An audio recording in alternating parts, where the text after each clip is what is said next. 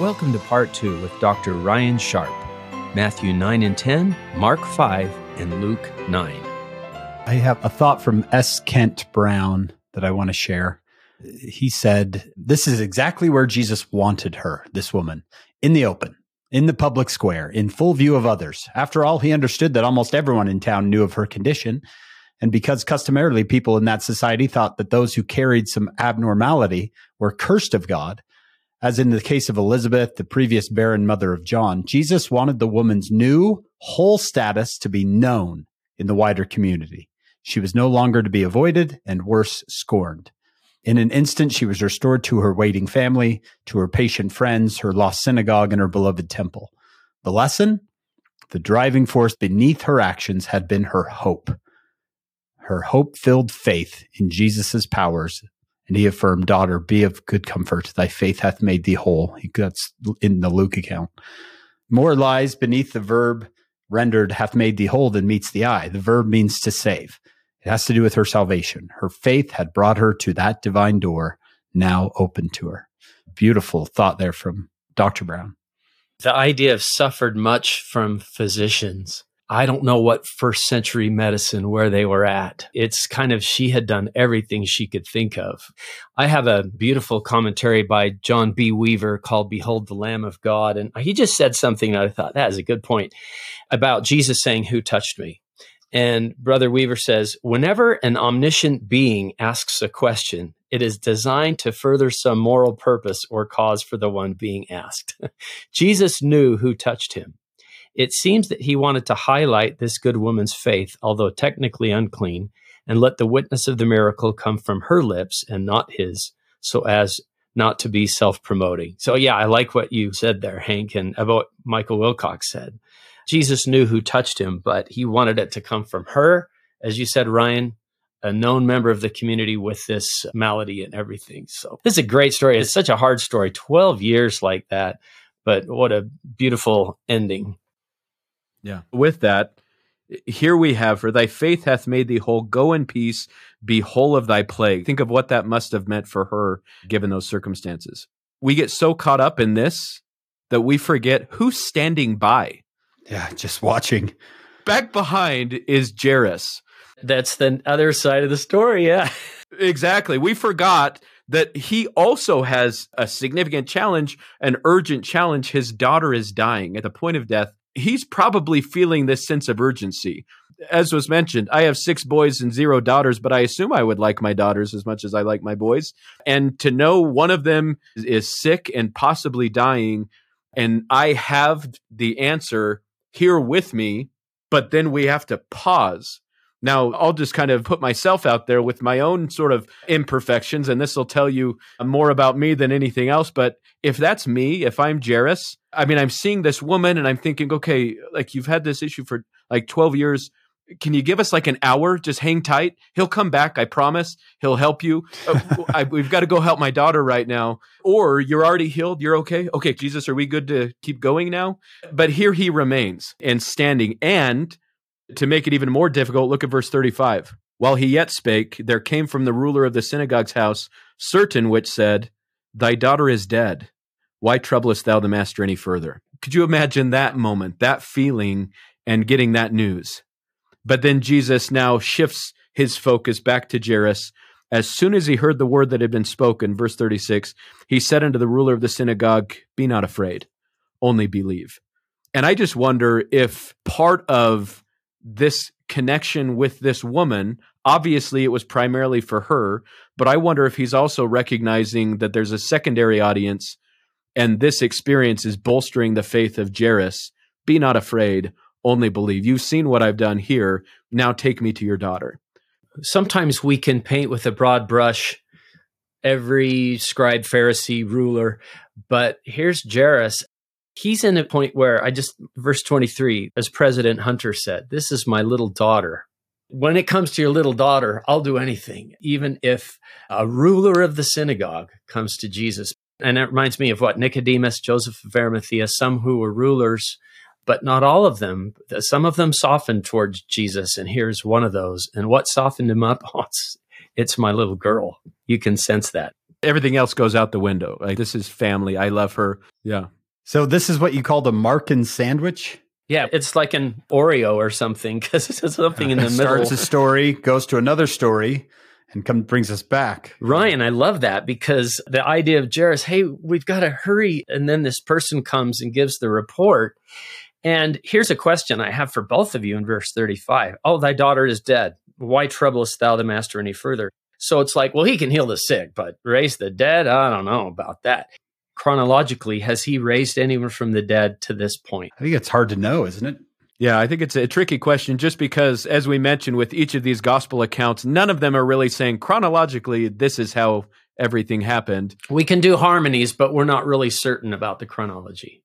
But certainly this person, it seems like, wasn't familiar with any examples. He's saying it's over, she's gone. But then again, that beautiful phrase by Jesus, be not afraid, only believe. And then it continues, verse 37, he suffered no men to follow him, save Peter and James and John, the brother of James. And he cometh to the house of the ruler of the synagogue, and seeth the tumult, and them that wept and wailed greatly. And when he was come in, he saith unto them, why make ye this ado and weep? The damsel is not dead, but sleepeth. And they laughed him to scorn. But when he had put them all out, he taketh the father and the mother of the damsel, and them that were with him, and entereth in where the damsel was lying.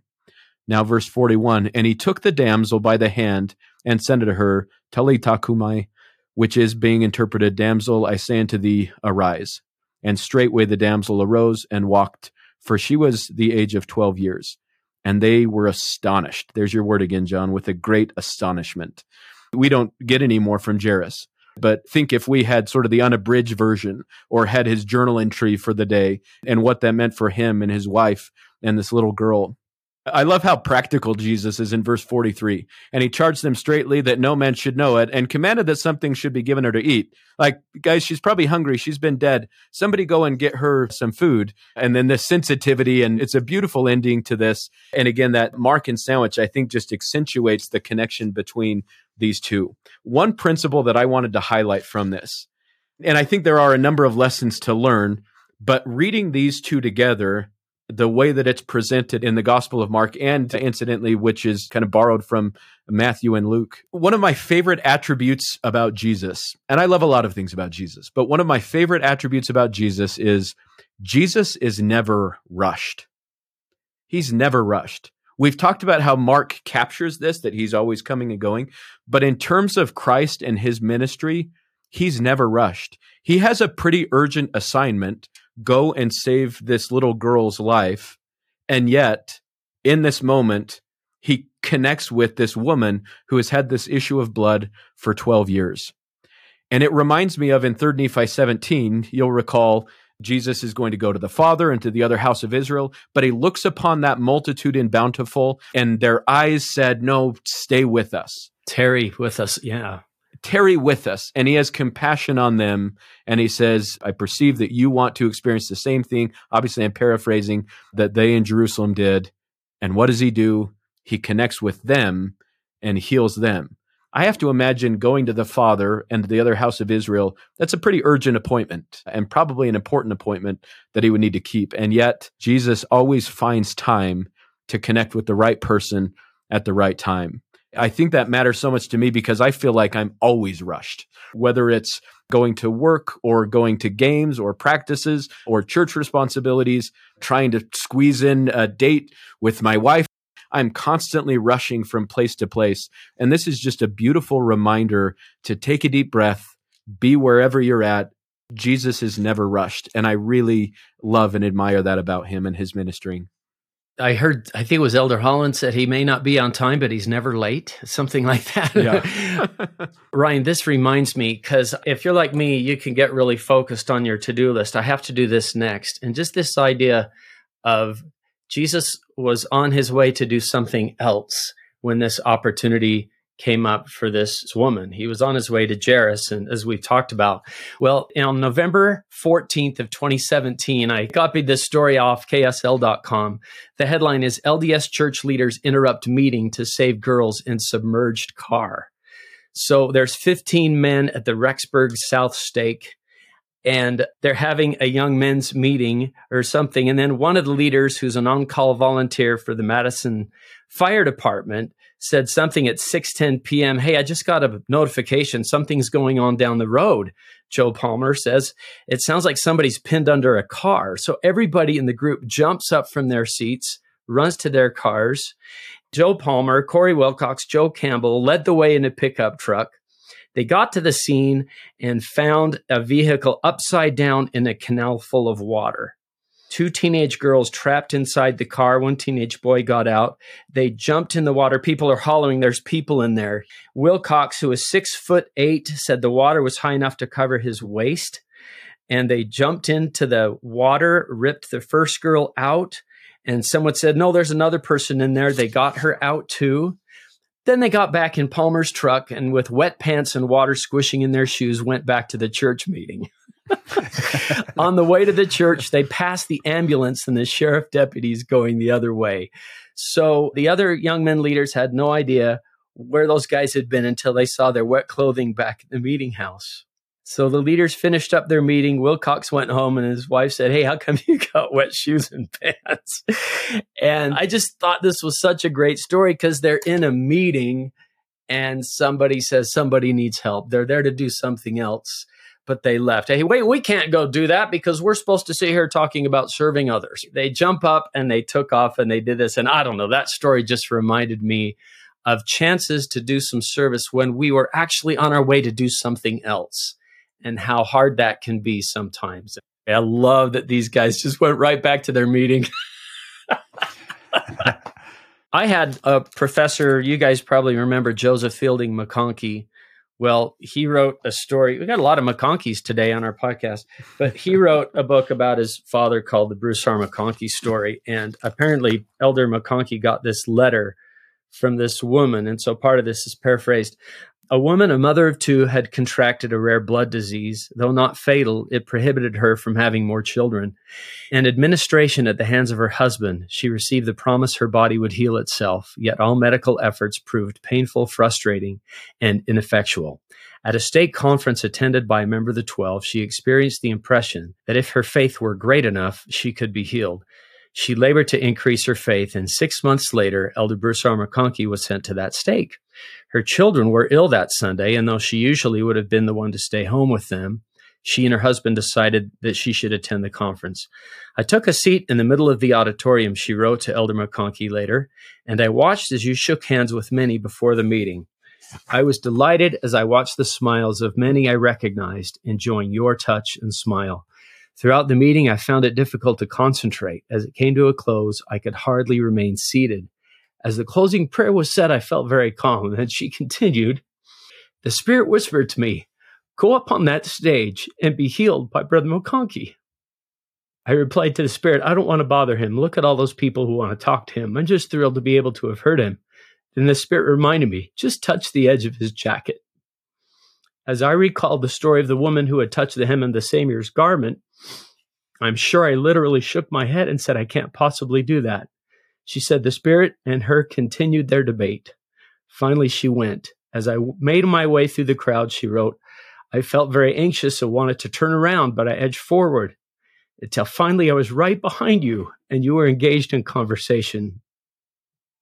I fixed my eyes upon your jacket edge and held my breath. You were so tall. I reached out and quickly touched with my index finger the hem of your jacket. Suddenly you spun around, extended your hand to me. I shook it and tearfully uttered, thank you. You simply nodded and returned to your conversation. I went to my car practically dancing. When she entered her home, she announced to her husband that she was healed. They knelt together in a prayer of thanksgiving. The doctor was baffled. At the time of her writing this letter to Elder McConkie, she'd become the mother of 3 more children. Her faith had made her whole. That's absolutely beautiful, John. It reminds me of what President Howard W. Hunter said. He quotes Jairus, my little daughter lieth at the point of death. This is typical of what happens frequently when a man comes to Christ, not so much for his own need, but because of the desperate need of a loved one. The tremor, Ryan talked about this earlier, we hear in Jairus' voice as he speaks of my little daughter, stirs our souls with sympathy as we think of this man of high position in the synagogue on his knees before the Savior. Then comes this great acknowledgement of faith. I pray thee, come and lay her hands on her that she may be healed and she shall live. These are not only the words of faith of a father torn with grief, but also a reminder to us that whatever Jesus lays his hands upon lives. If Jesus lays his hands upon a marriage, it lives. If he is allowed to lay his hands on a family, it lives. The words, and Jesus went with him, follow. We would not suppose that this event had been within the plans of the day. The master had come back from the sea where the multitude was waiting on the shore to teach them. And behold, suddenly and unexpectedly, he was interrupted by the plea of a father. He could have ignored the request because many others were waiting. He could have said to Jairus that he would come see his daughter tomorrow, but Jesus went with him. If we are to follow in the footsteps of the master, would we ever be too busy to ignore the needs of our fellow men? That's from Howard W. Hunter. Whenever I've heard that quotation with this story, it always makes me want to ask the question, okay, how do I get Jesus to touch my marriage? How do I get Jesus to touch my family? And I like how he said, if he is allowed, and we have to allow him to touch our families, and how can we make that happen? I mean, it's a good question to ponder. These acts of faith, this woman reaches out to touch him. I think of that as anything I do to exercise faith in him, whether that kneeling down to say prayers or reading my scriptures or going to the temple, going to church. All of these things are acts of faith, I think, that are reaching out to touch the hem of the garment of Jesus.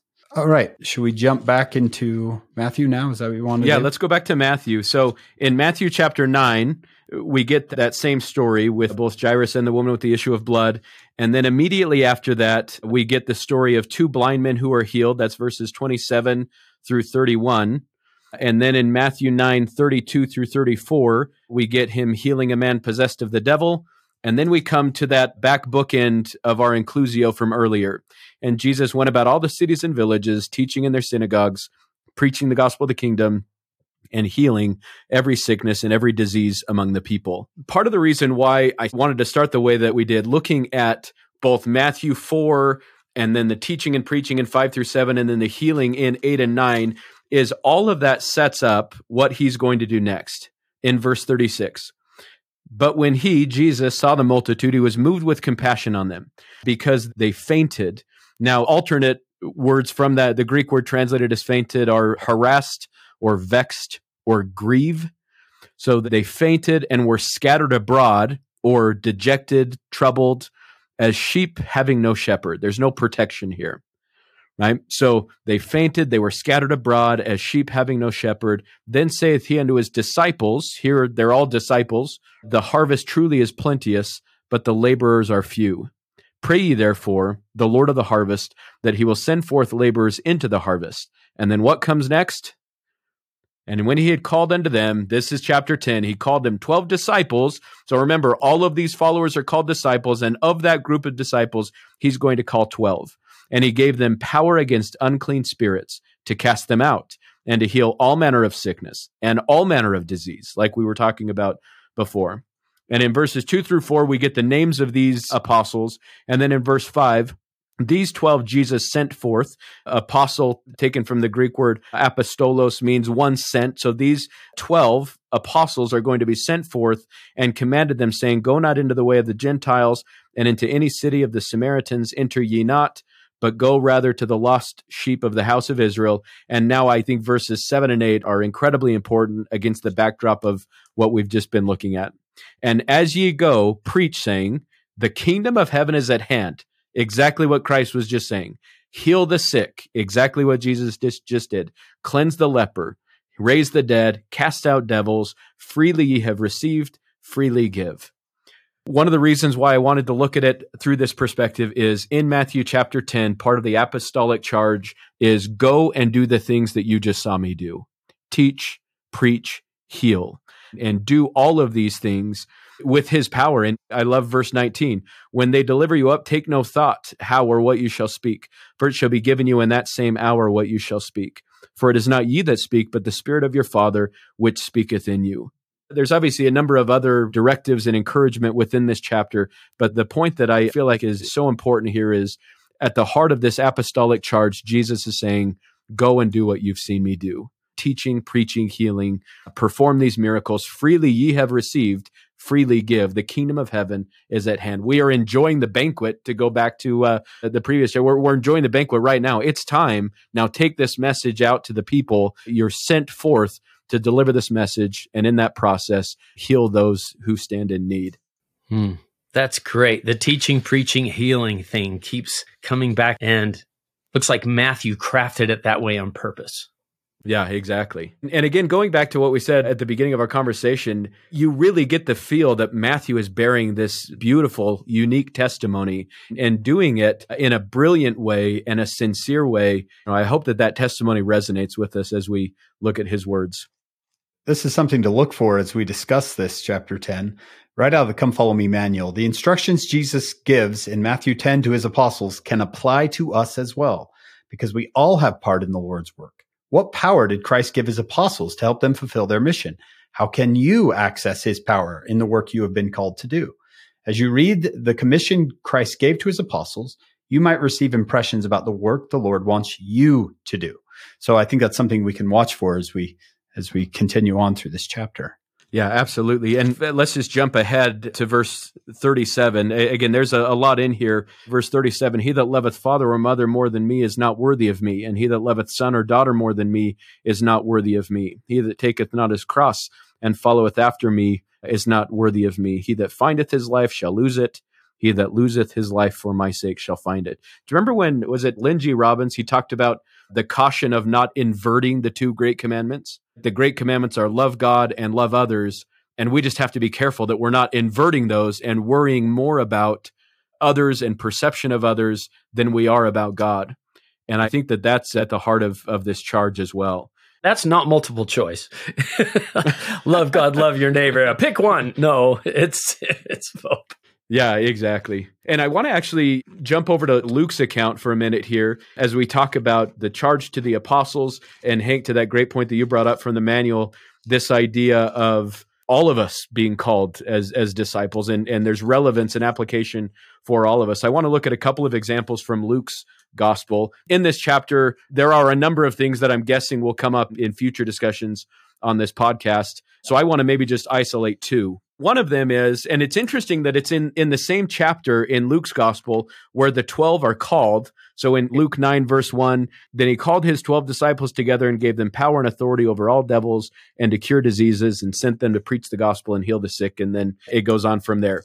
But in that same chapter, I want to just highlight a few experiences that we see from these apostles. So you can imagine these apostles, they've been called all of like 10 minutes. I don't know how long it really was, but a short time. And they're sent forth to do this work that is way bigger than any of them.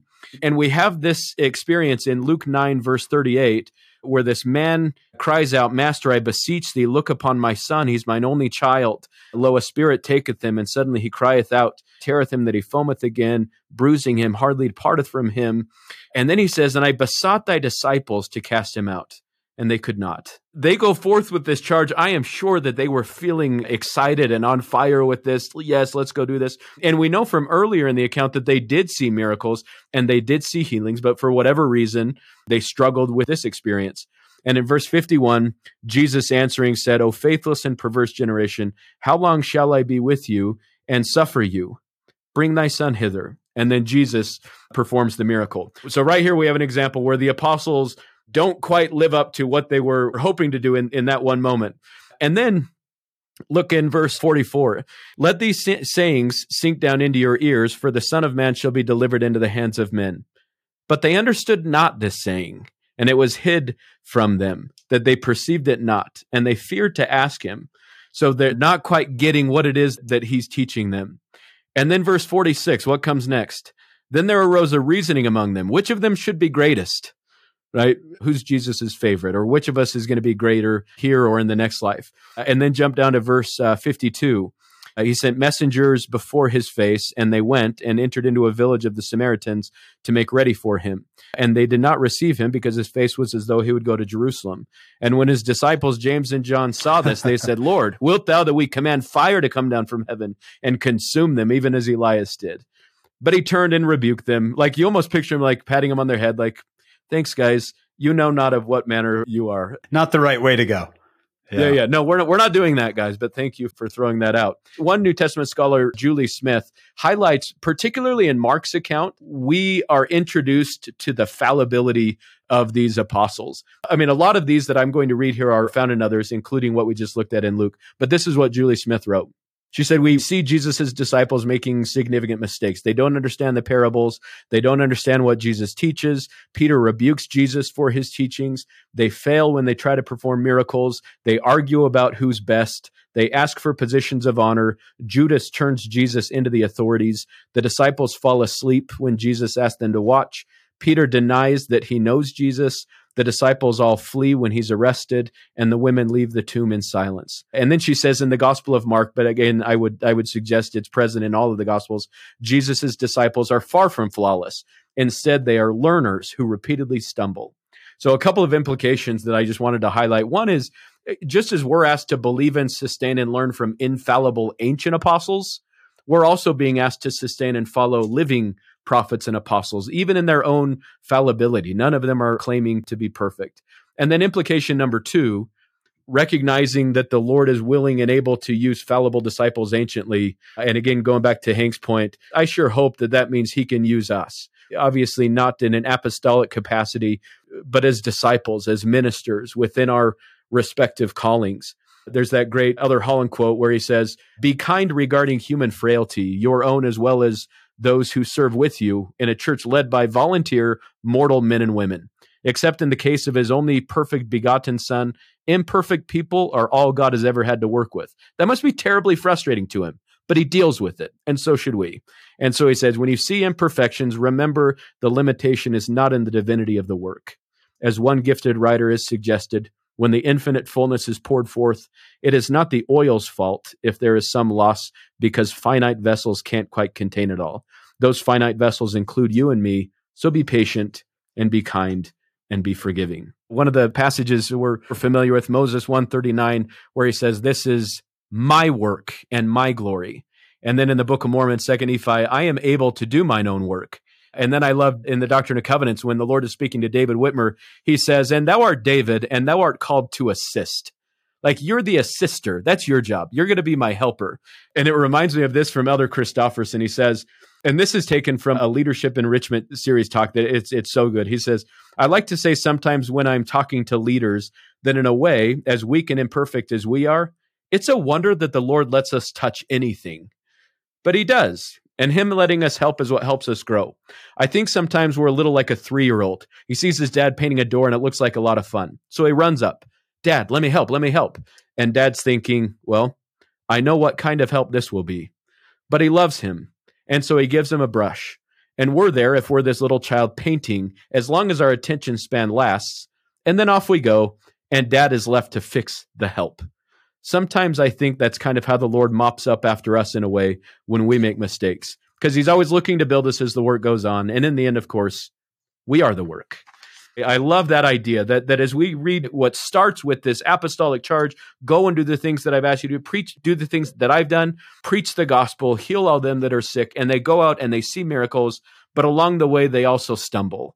And the fallen nature, mortality, all of this plays in, and how grateful we are that it is God's work. That reminds me of my servant. Your eyes have been upon Joseph instead of your eyes have been upon me, right? Your eyes have been upon Joseph. His imperfections you have known and his language you have known. And it's like, you're looking at the wrong thing. Joseph was constantly getting corrected. Peter was constantly getting corrected. I'm glad you brought that up. They're learning. And one of the things that I've noticed in this study is that John the Baptist seemed to hit the ground running. He had the Spirit from the womb, but the 12 really went through a learning process. Where's that Julie Smith paragraph? Is that a Sperry? No, it's a New Testament commentary series. So she wrote the volume on the Gospel of Mark. And in fact, can I share a little kind of anecdotal story to underscore this that maybe will connect back to, again, what Hank mentioned regarding all of us have these responsibilities, but how grateful we are that God is in charge of it all. He has to fix the help. Exactly. We're this little kid and he's like patting us on the head. "Hey, do you want to be my helper?" And we say, "Yeah." And he lets us do our thing and then he cleans up after us. But as a missionary, I had been out for about 9 months, and we were invited to work with a single mom who had 3 children who had gone less active. And we started teaching her, and it didn't take long. She and her family started coming back to church and experiencing the blessings of the gospel. And then we later find out that there's another woman living there who is a single mom as well in her early 30s, and her name is Veronica, and she had a little 2-year-old daughter named Josie. So we learned that Veronica is living there. She has quite a bit of anxiety. She was really uncomfortable. When we would show up, she would go back into the back room. She didn't want to talk to anyone. Like, she really was anxious and avoided talking to really anyone. So one of the days when we were visiting this other family, Veronica actually comes to the door. And so we start talking to her, and she says, "Elders, would it be okay if I had the rest of the lessons?" Now, I'm not the brightest person in the world, but I thought the rest of the lessons presupposes you've had a lesson, and we haven't had any. And so it turns out that when she was supposedly going to the back, she was sort of going around the corner and listening in on our discussions as we met with this other family. We start teaching Veronica, and she commits to be baptized. She changes some things in her lives, and she commits to be baptized. And so when we're making the plans for the baptism, she says, "Is it okay if it's just us at the baptism and nobody else? We can do it, but the ward is here. They want to be there. They want to support you." And she says, "But they'll be looking at me." And I was like, fact, they will be, but in a supportive way. They want to support you in this incredible covenant that you're making. And she says, "Okay." And I said, "Veronica, I promise everything is going to be okay. I've got this. We'll go. We'll set it up early. Everything's going to be just fine." And she's like, "You promise?" And I said, "I promise. We're going to make sure that things are ready." Because again, she has this anxiety. So we go early. We had to get a key because this particular chapel was newer. You and our audience probably remembers a lot of baptismal fonts are like a big bathtub. You turn on the hot and cold water, and it takes like 7 hours to fill up these baptismal fonts. So in this one, it had a key, and it was automated. So you turn the key, and it just automatically fills the font to where it would need to go. But only one person had the key, and that was the high counselor, and he wouldn't give it to us. He came down and filled up the font, and we got there early, and we're talking to Veronica, and everything is good. So as we're getting ready to go to our seat, this man comes up to us, this older gentleman, and he says in his kind of broken English, "Elders, this is my granddaughter." And there's this like cute little 8-year-old girl in a white dress. And he's like, "Maybe you could baptize her today too." And I was like, "I mean, that's not exactly how it works. Is your bishop here?" And he points to the corner, and there's this guy going like this. "That's my bishop." And we're like, "Okay." So we go talk to him, and he says, "Yes, I've interviewed her. Yeah, we can baptize her." And I thought, sure, wonderful. We would love to baptize your granddaughter today. So the meeting begins. We sing the opening hymn, have an opening prayer. There are 2 talks that are wonderful.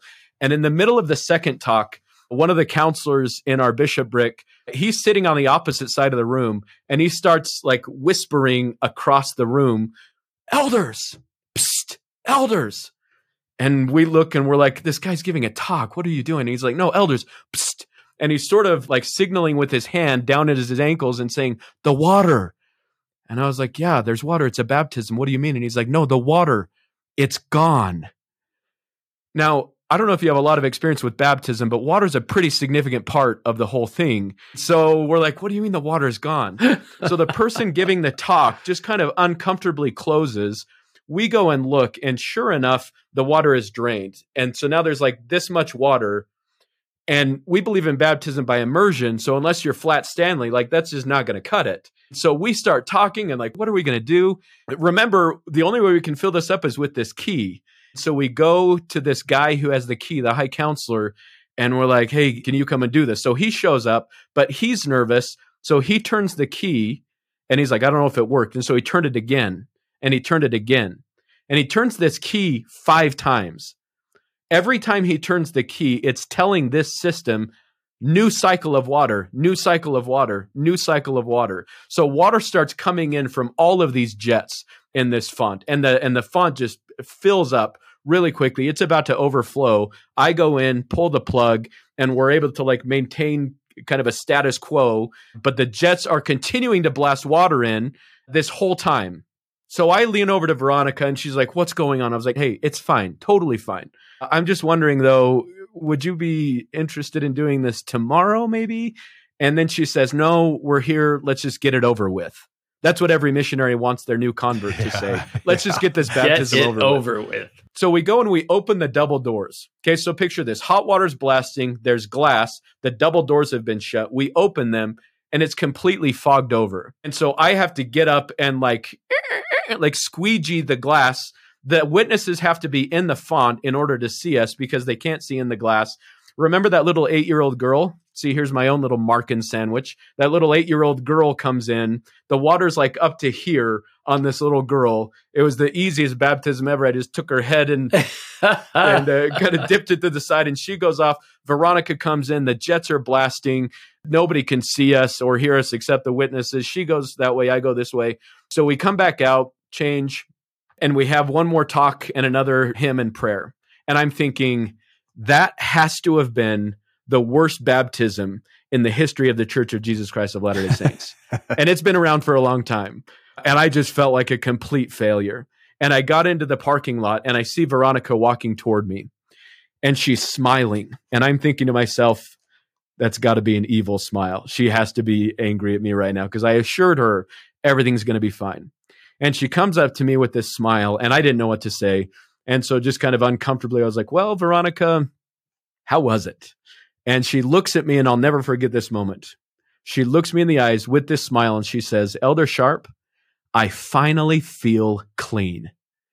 And I thought, wow, God is really good at what he does. I messed up pretty much everything that could have been messed up in that experience, and yet he did his work. And so as we talk about fallibility, apostles, fallibility of disciples, I am so grateful that this really is God's work. And we are called to assist and we get to help. But he really does come in and mop up after us as the work goes on. Wow. That's great.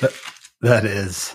I read this calling in chapter 10, and I just think, who would want this calling? The things that the Savior says. Oh, man, I know.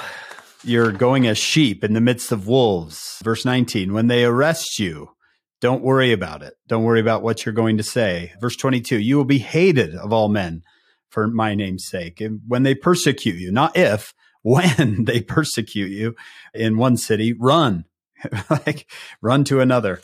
Fear not them. This is verse 28. Fear not them which kill the body. It reminded me of a quote from a prayer for the children from Elder Holland. He says, do our children know we love and sustain local and general leaders, imperfect as they are, for their willingness to accept callings they did not seek in order to preserve a standard of righteousness they did not create. I love that. I love your story that, no one wants to be in charge of that because no one wants to mess it up. And yet he still calls imperfect people. That's all he's got. Can I go back to Luke 9? Mm-hmm. Please. So in Luke 9, we find some passages after the encounter where the apostles are saying, who's the greatest? And then he takes the little child and then he says, he that is least among you all, the same shall be great. That's Luke 9:48. And then in verse 51, it says, and it came to pass when the time was come that he should be received up, he steadfastly set his face to go to Jerusalem. In Luke's gospel, this is the common theme. He is slowly from this point on making his way to Jerusalem. I just love that phrase. He steadfastly set his face to go to Jerusalem. He has his own responsibility, his own sacred mission, and he is fixed. And there is nothing that's going to keep him from fulfilling that. It probably shouldn't come as a surprise then that earlier in this chapter, back in verse 23, this is similar to the language we found in Matthew 10. So this is Luke 9:23. He saith to them all, if any man will come after me, let him deny himself and take up his cross daily and follow me. For whosoever will save his life shall lose it, but whosoever will lose his life for my sake, the same shall find it. And then jumping over now to the last part of Luke 9, in verse 57. And it came to pass that as they went in the way, a certain man said unto him, Lord, I will follow thee whithersoever thou goest. I love that phrase. I think all of us have felt that at some point. We have an experience, we have an impression, and we think, here's my heart, oh, take and seal it. Like, I will do anything that you want me to do. I will follow thee whithersoever thou goest. And Jesus said unto him, foxes have holes and the birds of the air have nests, but the Son of Man hath not where to lay his head. And he said unto another, Follow me. But, and I circled that, but he said, Lord, suffer me first to go and bury my father. And Jesus said unto him, Let the dead bury their dead, but go thou and preach the kingdom of God. Now that sounds pretty harsh. And it may be that it is exactly like it reads here, but some scholars have suggested that perhaps what we're talking about here is what's known as the second burial, where a year after a person dies, they move their bones. And so maybe it's not quite as painful of a process where my dad just died. Do I really have to go now, or can I stay here to be with my family? It might be that that's what we're talking about here is this second burial. But again, follow me, but let me first go in. And then verse 61. And another also said, Lord, I will follow thee, but let me first go bid them farewell, which are at home at my house. And Jesus said unto him, No man having put his hand to the plow and looking back is fit for the kingdom of God. So this idea of, Lord, I will follow thee whithersoever thou goest. Like I will do anything you want me to do, but let me first do this. And the call of the Savior is to a call of consecration. President Nelson just recently reiterated the teachings from President Benson. Men and women who turn their lives over to God will discover he can make a lot more out of their lives than they can. Elder Maxwell once said, it would change the entire church. By the way, when an apostle says that, I perk up. It would change the entire church if in every ward we could have just 3 or 4 more families who became truly consecrated disciples of Jesus Christ instead of just being active in the church. We sometimes differentiate between less active and active. Elder Maxwell is saying the goal is not just to be active in the church. The goal is to be a consecrated disciple of Christ.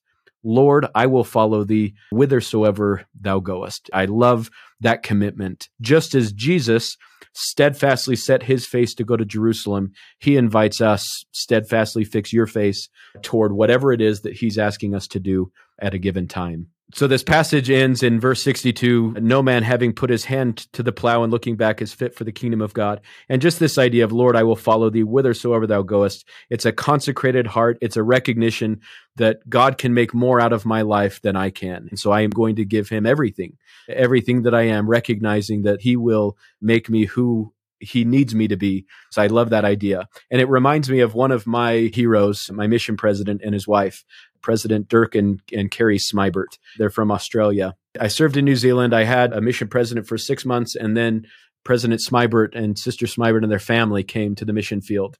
And he was relatively young, in his, I think, early 40s, and was sort of told and cautioned and said, look, when you go, get the lay of the land. He was an entrepreneur. He was a marketer. He was kind of a mover and shaker. And someone sort of wisely gave him the caution. Now, don't make a whole bunch of changes right away. Just settle in, get a feel for things, and then do what you feel to do. And I'm sure he thought, thank you, that's great counsel. But within like 3 months, the entire mission was changed. Areas were open. Some areas were shifted. Zone leaders were now companions. We had fewer missionaries in some of the islands that were part of our mission. He came in and just changed everything. And when he would come to these zone conferences, he just had this ability to speak and testify and just light the room on fire. It was powerful and transformative for all of us, especially for me. At the end of my mission, we have our exit interview, and I sit down with him, and we're sitting, and he pulls his chair closer. So now we're like knee to knee, and he's like, his face is like almost uncomfortably close to my face at this point. And he sits down and he says, Elder Sharp, before you go, I want to give you some counsel. And I just thought, President, anything, like whatever you tell me to do, I'm going to do. And the first piece of advice was something about marriage. And then the second piece of advice, he said this. He said, Elder Sharp, always make yourself available to serve the Lord. And at the time I thought, thanks, President. Like that's really good counsel, and I appreciate it. And it wasn't until later that I realized how impactful that phrase has been in my life. Always make yourself available to serve the Lord. Since that day, that phrase has been the primary filter through which I've made almost every decision in my life, beginning with who I chose to marry. I chose to marry my wife because she was somebody who was as committed and consecrated as I hoped to be, and she inspired me. I knew that if we were married, we collectively together would build a family, making ourselves available to serve the Lord. And then every decision we've made as a couple since that day has been made through that filter. Is this going to help us be more available to serve the Lord? It's impacted us physically, we try to stay active and fit because we want to make sure that if God wants us serving with the young men or young women, that we can go on these hikes and campouts and things like that. It impacts us spiritually. Certainly, we strive to be worthy so that we can serve when and where he wants us to serve. Financially, we try to make smart financial decisions so that it doesn't get in the way. Even intellectually, one of the primary motivators in pursuing graduate school and a PhD was we thought this may put us in conversation with some people that we may not otherwise be able to be in conversation with, and may have opportunity to build the kingdom and to be available to do some good. All of these things. So that was impactful. Really, what has meant the most to me is as I look over the life of my mission leaders, President and Sister Smibert, they lived exactly what Luke 9 is talking about and exactly what the end of Matthew 10 is talking about. Not saving my life, giving my life to the Lord and trusting that he can make more of it than we can. And so I mentioned earlier, he was called to be mission president in his early 40s, and that's a 3-year calling. At the end of that time, my wife and I were actually getting married, and it was the night of our reception, and he and his wife were still serving as mission presidents in New Zealand. And it was the end of March 29th, and we're at our reception, and my mission president shows up at the reception. And I'm thinking, President, you're a little bit out of your boundaries. Like, Utah is not within the Auckland, New Zealand mission boundaries. And it turned out he was there because he was called to service in Area 70 in the Pacific. He served for 5 years faithfully.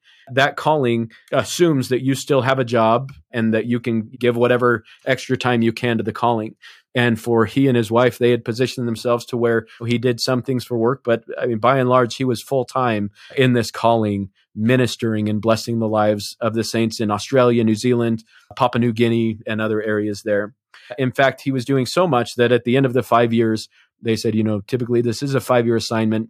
Any way you could extend for another year. He and his wife, yeah, of course, absolutely. Where do you want us? And they gave him other assignments. And he continued doing some incredible work in Papua New Guinea. In fact, when a temple was recently announced in Papua New Guinea, I just had to smile, recognizing that it was a lot of the work that they did down there that helped pave the way for that. At the end of that time, he was still in the middle of some projects there. So they said, we know that you've served for 6 years now. Can you serve a little longer? Keep doing this. Yeah, absolutely. Of course. Where do you need us? And then they continue that conversation. So after that time, they go back. They have a little condo across from the temple in Australia. They get settled in, and then they get a phone call from Salt Lake saying, there's a mission president in one of the other missions on the other side of Australia who's become really sick. We're still training their replacement. This is like November or December, and the new mission president's coming in July. I know we were asking a lot, but is there any way that you could go and serve as mission president for the next 6-7 months over in this mission? I mean, you know the answer at this point. Yeah, for sure. When do you need us there? Tomorrow. Yeah, we'll be there. Absolutely. We'll pack up, and off they go, and they serve faithfully again. Sometime after that, they're called to serve in the temple together, and then he's called to be the temple president of the Brisbane Temple. During that time, he is diagnosed with cancer, and this cancer comes and just wipes him out. He was the most fit, active person that I knew, but cancer just doesn't care. And so this cancer comes and just wipes him out.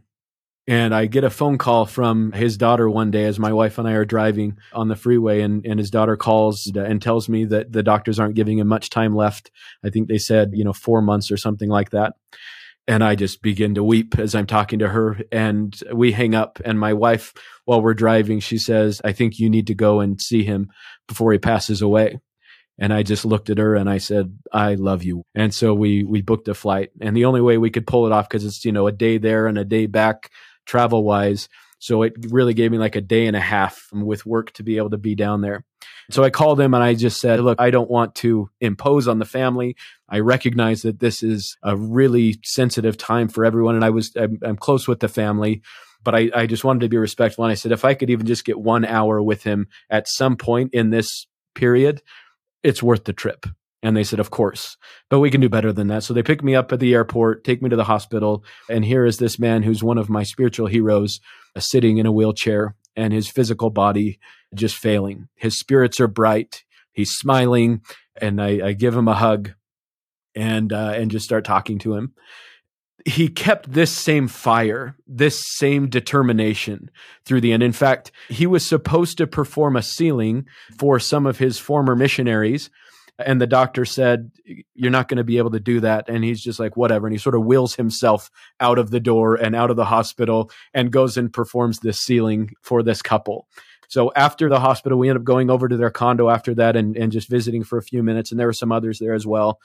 And then it was the next day where some of the others who were there went to take a nap. And I was just there with my mission president.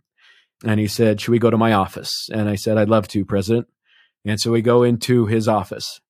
And I sit down and he wheels himself close to me, knee to knee again, for almost like another exit interview. And I said, President, you probably don't remember this, but in my exit interview as a missionary, you said something that has changed my life. And I said, you told me, Elder Sharp, always make yourself available to serve the Lord.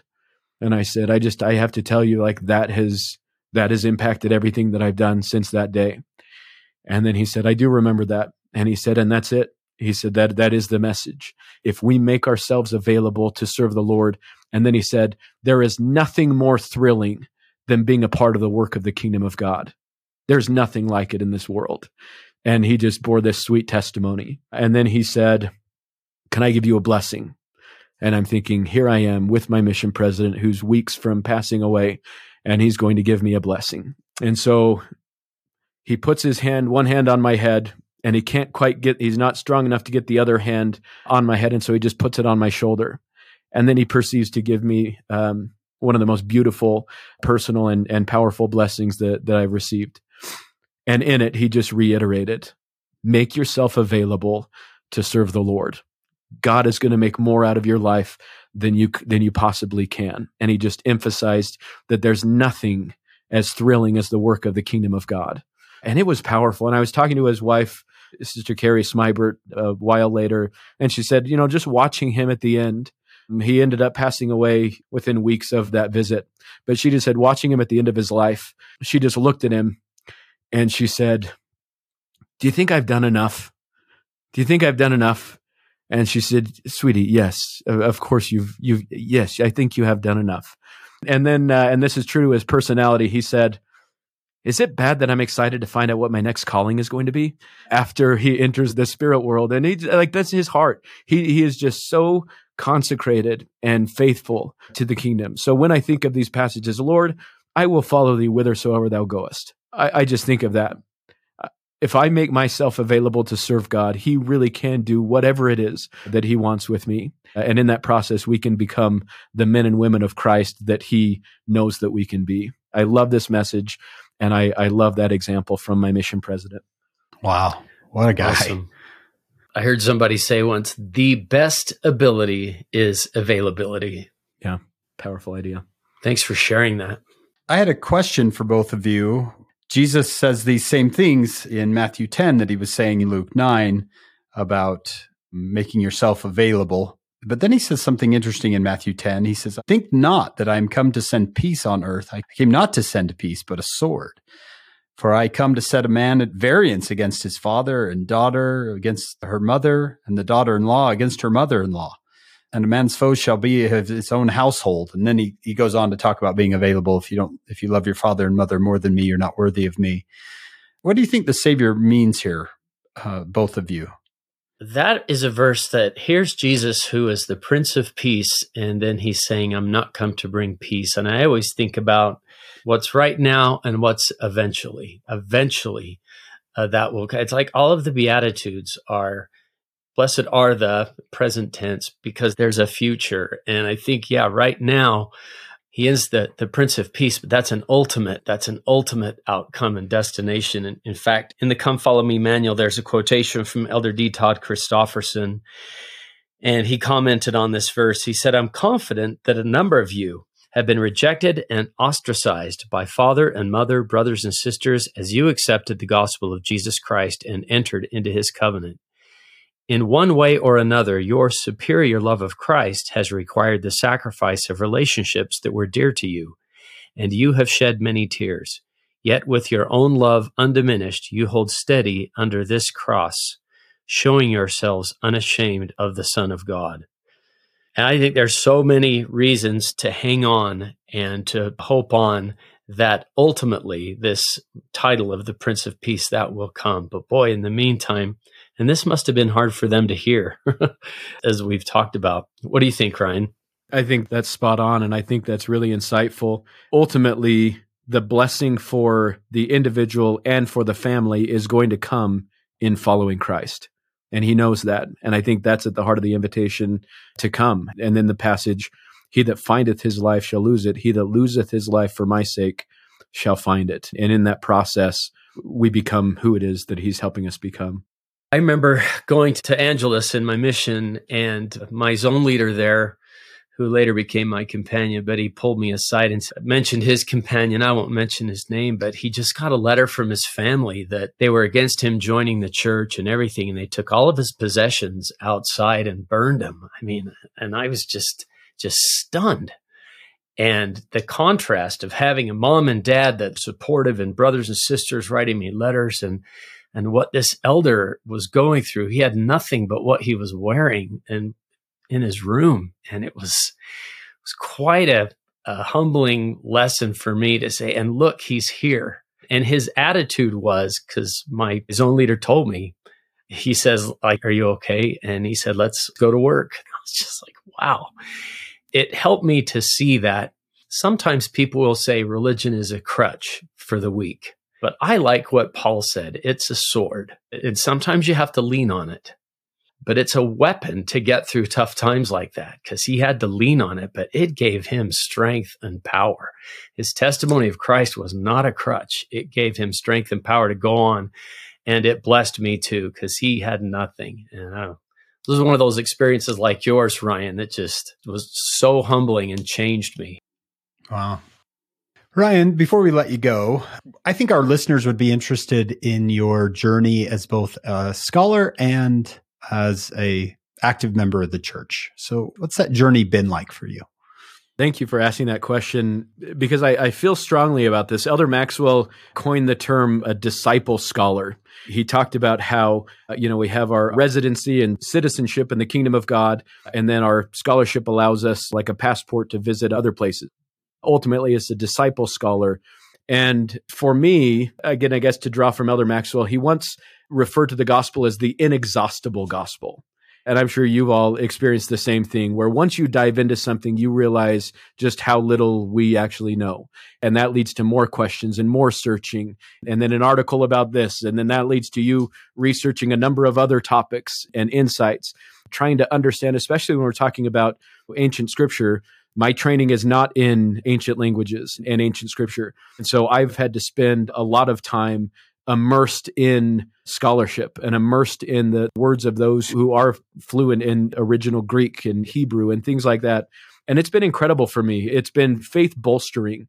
The more I've studied intellectually and academically, the stronger my faith has become spiritually. It really is this symbiotic relationship. And as my testimony is deepened and my faith is deepened, that leads to more questions. And that leads to more searching and more research and more writing. It's an incredible journey. I'm grateful for the work of so many, and then the small contributions that I get to make, particularly when we talk about studying scripture. One of the points of emphasis in my scholarship is looking at a pedagogical angle to some of these things, looking at a block of scripture and saying, okay, well, what do we do with this? Obviously, there are important lessons to be learned here. So I've found great value and hope and peace and healing as I've tried to understand exegetically, what did these things mean to these writers and their original audience back in, for our purposes here, first century. Now, moving forward for us, what does that do for me? Think of the examples we've looked at today. Think of the man with palsy. Think about the woman with the issue of blood. Think about Jairus and his experience and his daughter's experience and some of these other miracles that we've been discussing today. These are transformative. After an encounter with the living Son of the living God, nothing is ever again to be as it was before. My experience has been that immersing myself in scripture and scholarship provides me more of those experiences with the Savior, and that's been transformative in my own personal journey of faith. Beautiful. Well said. Ryan, thank you so much for being here today. We loved having you on Follow Him, and we look forward to having you back someday on Follow Him. So we're definitely big fans. Follow Him is our big fans of Dr. Ryan Sharp. We're grateful for you. We want to thank all of you for listening today. We want to thank our executive producer, Shannon Sorensen. We want to thank our sponsors, David and Verla Sorensen, and our founder, the late Steve Sorensen. And we hope all of you will join us next week. We have more New Testament coming up on Follow Him. Today's transcripts, show notes, and additional references are available on our website, followhim.co, followhim.co. And you can watch the podcast on YouTube with additional videos on Facebook and Instagram. All of this is absolutely free, so be sure to share with your family and friends. To reach those who are searching for help with their Come Follow Me study, please subscribe, rate, review, or comment on the podcast, which makes the podcast easier to find. Thank you. We have an amazing production crew we want you to know about. David Perry, Lisa Spice, Jamie Nielsen, Will Stoughton, Crystal Roberts, and Biel Kuadra. Thank you to our amazing production team.